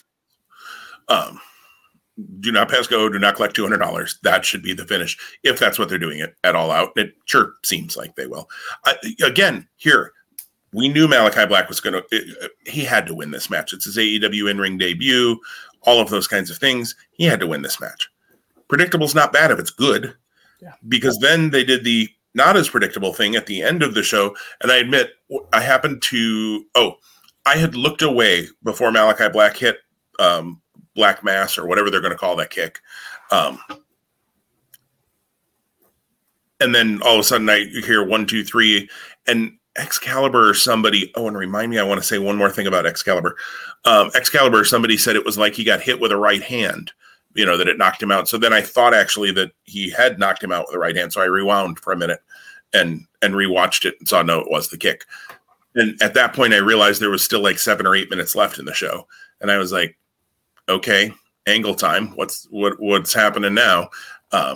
Obviously know where it went, but so I knew something was coming, just because I happened to have seen the counter and knew what time frame I was at. But I thought it was fine. I will say, not to segue into our next segment because I want to say Excalibur thing, but the mask that Malachi Black had on when he first came out, I can't wait until Jazzwares puts that on a figure. I'm buying that thing. Holy smokes, that was cool. That was a cool look. I think he'd had a few masks like that, somewhat similar as Aleister Black in his previous world, but maybe not. Maybe I'm making that up too. Well, and funny story, because I know we're going to segue into figure talk. I remember very vividly being like, Aleister Black was like super high on my radar for WWE, and that Elite figure comes out, and I'm just like, it's just Aleister Black. And then he gets released, and he has now this renewed life. And I'm like, that figure is cool again. How ironic, right? Like I didn't think the figure was like must buy 2 months ago. And now all of a sudden, like if I see it on the shelf, I'm like, I'm definitely getting it. Like, well, I can tell you the one, if you're talking about his first one was good. I don't have that one, but the second one they released where it has the jacket from WrestleMania with the big horns. Yes. That one I have, and that one's awesome. Very, very good. Yeah. Excalibur, real quick thing. So they announced that the announcing team for Rampage will be Excalibur, Taz, Chris Jericho, and Mark Henry, which first of all, I hope it's not all four of them all the time because that's just a lot of people talking. But Excalibur then made a comment of thanking Jim Ross and Tony Schiavone. It almost sounded to me like Excalibur might not be on Dynamite anymore. Like it almost sounded like he was saying goodbye when did you catch that? That's not how it landed for me, but okay. but I understand your point of view. So I hope that's not the case. If that is the case, right. Me too. Oh no. But yeah. Jim Ross sounds like he hates what he's watching half the time. That's, I mean, and aside from the like creepy old man vibes every time there's a pretty woman on screen, but yeah, I mean, he dogs on the referees. My goodness, he dogs on the referees, and I get it at some level, but like Jim, you dogging on him isn't going to change anything. So go yell at Tony Khan. He's the one booking it that way. I hope that's not true because man, if it's just Jim and Tony on Wednesdays. Oh, that's a step backwards. Excalibur holds that thing together on Wednesdays. For sure. I don't, like I said, I hope it's not four in the booth every week on Rampage. I think, and if it is, I think they'll quickly come up with some other idea because Excalibur with any one or two of those three people, I'm good with. I think Mark Henry on commentary would be interesting to listen to. I don't know that he ever really has done commentary before. So, I know he does the Busted Open Radio, which is, like what you and I do here, but commentary is a whole different animal, even if it's just color and adding analysis. So I think it'll be interesting to hear him. Jericho, we know is good. And I mean, if you just put Excalibur and Taz together, I think that's actually the best broadcasting option they have in AEW. I think those two together would be fine. I don't even need the other guys. Just give me Taz and Excalibur. I hope I'm wrong then on how I heard that. He just something in what he said. I was like, gosh, I hope he's not saying he's leaving Dynamite. That would be a big mistake. Well, we'll know before too long, one way or the other. I think week from tonight. I think next Friday I'm actually free, so I am planning to watch the debut of Rampage live as it happens. So the 20th I won't see live. Although last week I think or Sunday off recording. I said to you that I wasn't going to be able to watch it because I thought I was going to be staying with my in-laws at that point. And that's not the case. That's actually over Labor Day weekend. So I will be in a hotel that weekend, however, and have my Roku with me so I can probably later on that Friday evening watch it. And Katie will love getting to watch that for an hour. That's when you say, hey, go take a nice bath. That's right. I brought you a bath bomb. Wasn't I sweet? It needs to last 60 minutes. Right. Or at least 47 because I can fast forward through commercials. Well, let's finish up. We've gone almost an hour and a half here already, but I don't think this will be a hugely long conversation. We just wanted to touch on the Mattel reveals from San Diego Comic-Con and kind of some of our favorites. We each jotted down without talking about it together at all. So we may have some of the same figures. We may not have some of the same figures. But we each jotted down about 5 or so. Do we want to go back and forth 1-1, or do we just... Let's go back and forth. Okay. What's your first one, Tom, that you jotted down? Yeah, mine is in no specific order because I was literally just going through and just writing down. The Jake Roberts, I'm pretty sure it's a Jacob Roberts Elite, and he has the gear on. There's a variant. There's two different ones, but he has the gear on from the Cobra Bite with Macho Man, the black and gold and red. That Jake Roberts stood out to me big time. It looked really awesome. Yeah, and the variant is from the Spin the Wheel, Make the Deal match with Sting, which is gray and not as impressive to me. But the other one, I agree. The outfit really popped, and it's amazing to me that whatever deals they have signed wherever, Mattel can continue to make Jake Roberts figures. I don't know how that all works together, but apparently it does. The first one for me was actually the only one that I immediately pre-ordered, and a lot of what they shown isn't up for pre-order yet. But I'll just throw it out there. The ringside exclusive Tommaso Ciampa in his Blackheart gear. Yeah, I jumped right on and ordered that sucker right away. I don't have a Ciampa figure, so it was a good time for me to fill that hole in my collection. And it's just a cool look. The rendering looked a little strange with the head and the shoulders, but I think that'll get itself worked out in the actual figure. But yeah, that one looked cool to me. I agree, and actually, since I have a figure in reserve with our deal, with our competition, I almost reached out again. Notice how I'm very I'm being very staggered with that. I don't want to make the wrong decision, but I did. My heart skipped a couple beats with excitement when they released that figure. So that was the second on my list. So I'll jump ahead and I'll give you the third. So this may be a little bit quicker. I'm going to say the Remco style figures that they're coming out with, like from back in the AWA days. And there's a Honky Tonk Man. I want to say there's Hollywood Hogan. Couple other ones. Those look fun. Ric Flair and Bray Wyatt. So I'm a bit concerned about if those get delayed now. Okay. Yeah, those look fun. So I'll be interested to see what they look like in true packaging. So yeah, no, I agree. And those are. I never got into even though I like He-Man and was a big He-Man. I had a lot of He-Man toys when I was a kid, and I watched the original cartoon. I've seen the first 2 episodes of the new Netflix cartoon. I haven't watched the last 3 yet. For the first half of the season. No spoilers, please, if you have seen it, people. So you would think the Masters of the WWE Universe, which is the line that Superstars is replacing, would have been a big hit for me. And I liked the way they all looked. I just didn't go down that road, with the exception of the Ricky Steamboat, because I collect everything. And if Ricky Steamboat doesn't end up in this WWE Superstars line, I'll be stunned. It's perfect for a Ricky Steamboat. I got to admit, I dug those as well. So I probably will try to pick some of those up. Like, that's a little more in my nostalgia wheelhouse than the Masters of the WWE Universe line was. And if they're in that kind of $10 to $15 range, which is about what the Masters of the Universe ran, I see them hanging on the pegs at Walmart because they're going to be a Walmart exclusive. I could see myself picking up a fair number of those. Honky Tonk Man, I think, in a Remco is just that's fun. Let's see the next one. What do I want to say? I've got more than 5 written here is my problem. But you know what? It's because I never thought we'd see the figure, the Goon, the Goon Elite. Like, I love it. I love that they have this collector's edition. It's always the Walmart or Target exclusive, right? And they're hard to find. And I need to be smarter, and just if I see one, even if it's not somebody that I necessarily want to collect, I need to grab it, because some of those have really jumped in price. 2 Christmases ago, the Gorilla Monsoon I saw at a Walmart in Rockford, Illinois. It kind of had a crease on the back, so I didn't buy it because I was being picky. And it was the only time I saw the Gorilla Monsoon. I wish I had that. It now sells for like $150 on eBay. So I really actually wish that I had found 2 of them so I can now sell one.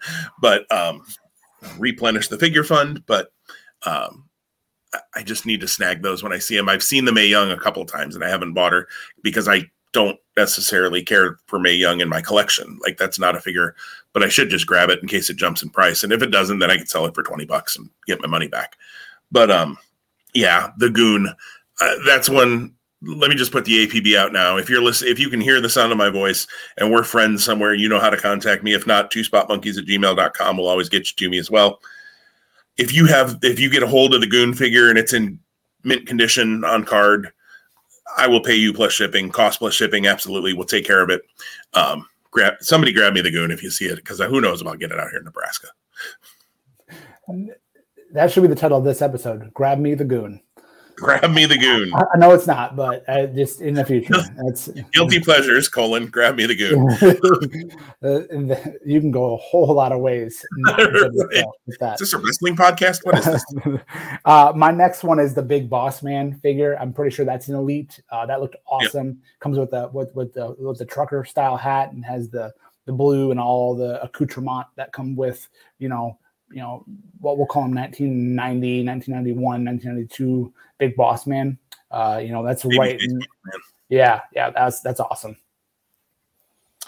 That I agree. That one looked really cool too. Let's see. The next one, the Bronson Reed.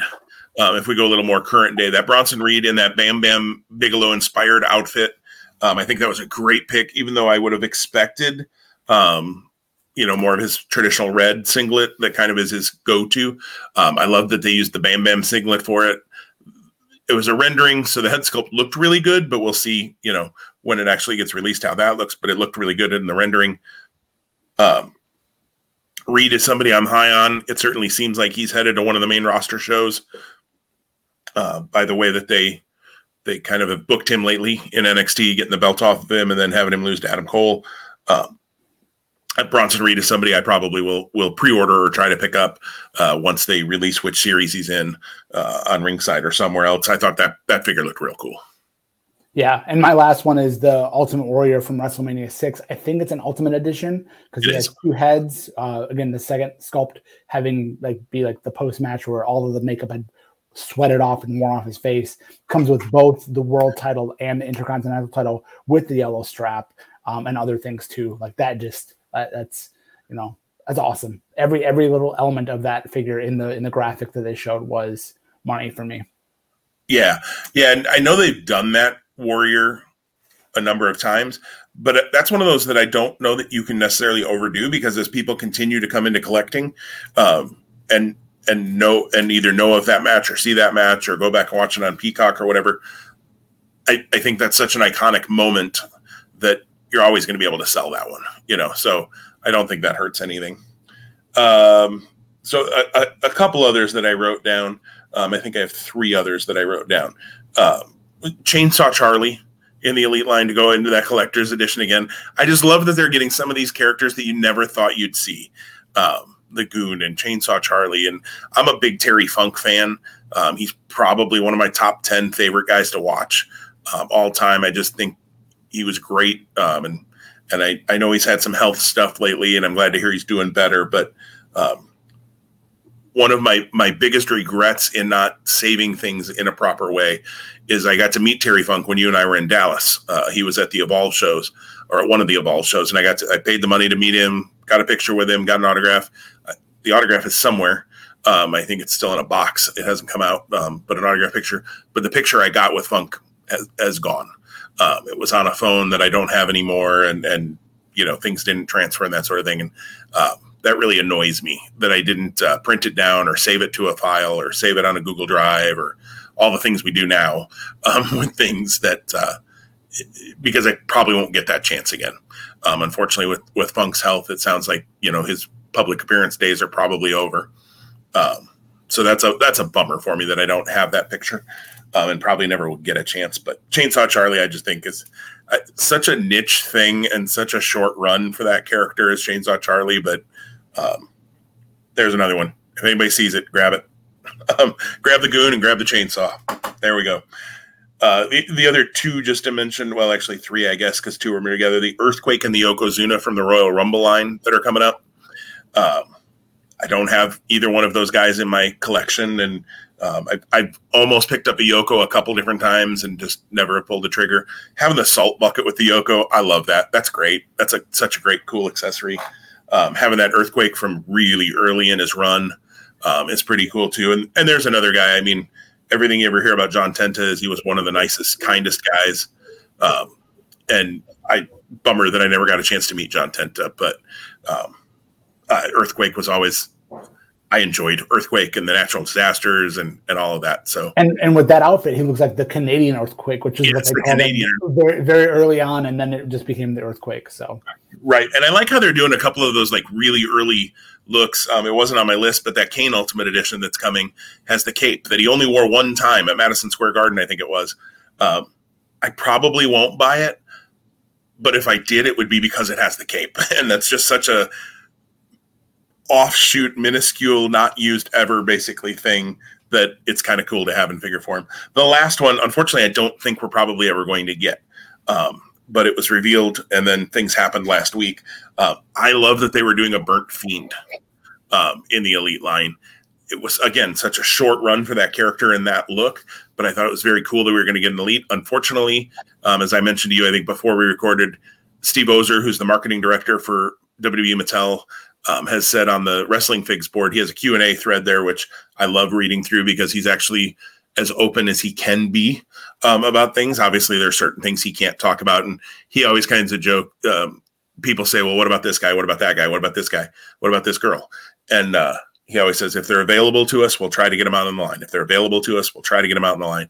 And he's also has said, like, I'm not going to reveal the star you've been waiting for 10 years on a message board thread. Like, I'm probably going to do it in a Mattel branded way. Like, you know, if they're going to give us Road Warrior figures, it's not going to be on the Wrestling Figs message board. We find out first. But he has said there that usually if figures are being released within the 90-day window of somebody who's been released, they can usually get them out, which is why we see Braun Strowman and Chelsea Green out right now. Obviously, this was a grayed out rendering, so I don't think it was coming anytime in the next 90 days. So probably get shelved, which really sucks. Unless WWE brings back Bray Wyatt at some point, they can get that figure out. Yeah, I'm a little bummed that we probably aren't going to see that figure because I really would have enjoyed that. I've liked the Fiend character. We've talked about that before. So that's what we liked out of Mattel. Let us know in the comments or shoot us a message if there were figures that jumped for you out of that. I know a lot of other companies release things around then too. You know, the Zombie Sailor Toys has a lot of their Hasbro style figures coming out. They're just, the price point for me is a little too high for those guys for what you're getting. I think they look really cool though, and I hope it does really well for folks who have that in their budget. I just got to pick and choose a little bit. So Chella Toys is ones. And we just scratched the surface on these Mattels. I mean, there are so many things. So check out the gallery if you haven't seen them yet. It's a fun little way to walk down memory lane and then also see some of the stars of today. Yeah. I mean, if you would have told me that a Chief J Strongbow was going to be released, I mean, that's crazy. Like, I saw that in the reveals. I will say the figure that, if I want to just harp or nag on one for a second, there was an Ember Moon they showed. And if you get a chance, Tom, flip through if you don't remember seeing it, but I think it might have even been the first one on the WWE page. It's just a rendering, so I'm sure it'll get fixed. But she looks like she has a shrunken head. Like, her head is not right to that body. So I'm not quite sure what's going on there. Annette actually chimed in on a comment and says, cha. Annette, I don't know what that meant. But I'm thinking maybe enter got hit before she intended to send that chat. But anyways, I think that wraps us up, Tom, for today. We've gone longer than we have in quite a while on here. Yeah, but it's good. And it's funny because when we started and we said we chatted on Sunday and here we are 5 days later on Friday. Let me tell you, it does not feel like it's only been 5 days, but lots of good stuff in the wrestling world, lots of stuff in life. One quick plug for me, and I shout us out there as well. So it's also dual promotion. I was asked to be a guest on an Honorable Mention podcast, which is a Ring of Honor retrospective, which is hosted by former Ring of Honor manager and wrestler Shane Hagedorn and Jeff Schwartz. So that actually will drop Tuesday, the 10th of August. On all of the normal podcast platforms. You can follow those guys on Facebook as well. I'm not going to give the specifics out for Shane and Jeff because they're easy to find, but an Honorable Mention pod. Shane has had some time off because of other life-related things. So Jeff has taken the reins, and they started this past week, the week that we're currently in, the week of August 2nd, with a awesome conversation with Matt Bremerkamp, Pusher from back in the day on the ROH message board and talked about his introduction to Ring of Honor and all of the shows that he traveled to, and really unique and fun story. I was asked to, and on the spur of a moment, had the opportunity in my evening, much to the chagrin of my wife, who shot me a dirty look at the 2.5 hour mark, to record that episode. And so yeah, look for it and listen for it. I think it's fun. It was fun to tell my story, and we literally could have gone 2.5, 3 hours longer. I didn't even let half the stories out of the bag. But thanks to Jeff, thanks to Shane, and I plugged us to Spot Monkeys Live and gave both Jim and I a shout out. So hopefully that little over, not cross promotion by any means, but that crossover gives us some more eyes and some more ears as well. Absolutely. And I'm a little afraid of any stories that might have involved me that you might have told. So I will listen. Not that anywhere too bad would involve me. I know there are probably more entertaining stories that don't involve me, honestly. But I will look forward to giving that a listen. I've been listening to the interview with Maddie, who is just one of the nicest people you could ever meet in the world, and does a lot of good. Matt has spinal cord injury himself, and does a lot of good for folks who have dealt with that. So it's neat to hear his story, and also his story of just, I didn't realize how many shows he really, was hitting in a row there, shortly after getting injured, in all honesty. So I didn't meet Maddie until after that. So interesting to hear that. And I'll look forward to your stories as well, Tom. Did want to just jump in here at the end too. Annette, let us know what she was saying. She accidentally had hit enter too quick, which I thought probably was changing her fantasy football team name to Grab the Goon. That's what Annette is going to change her team name to. So we're inspiring fantasy football team names. I love it. And spoiler alert, stay tuned. We've joked about a football episode of this show in the future, and we just might be doing that in the future. Yeah, August is early, but it's going to be a busy month. Lots of good stuff to cover. Like we mentioned, AEW, SummerSlam, TakeOver, and then football season is right around the corner. Absolutely. And then before long, we'll be hitting all out, and wow, it's going to be a nuts month. And in that, I'm gone for a week or two. So we'll make it all work, though. Join us hopefully next week, I think, is our planned. This will go up here in a little bit, and we will talk to you all soon. Take care. Stay safe, everybody. We'll talk to you later.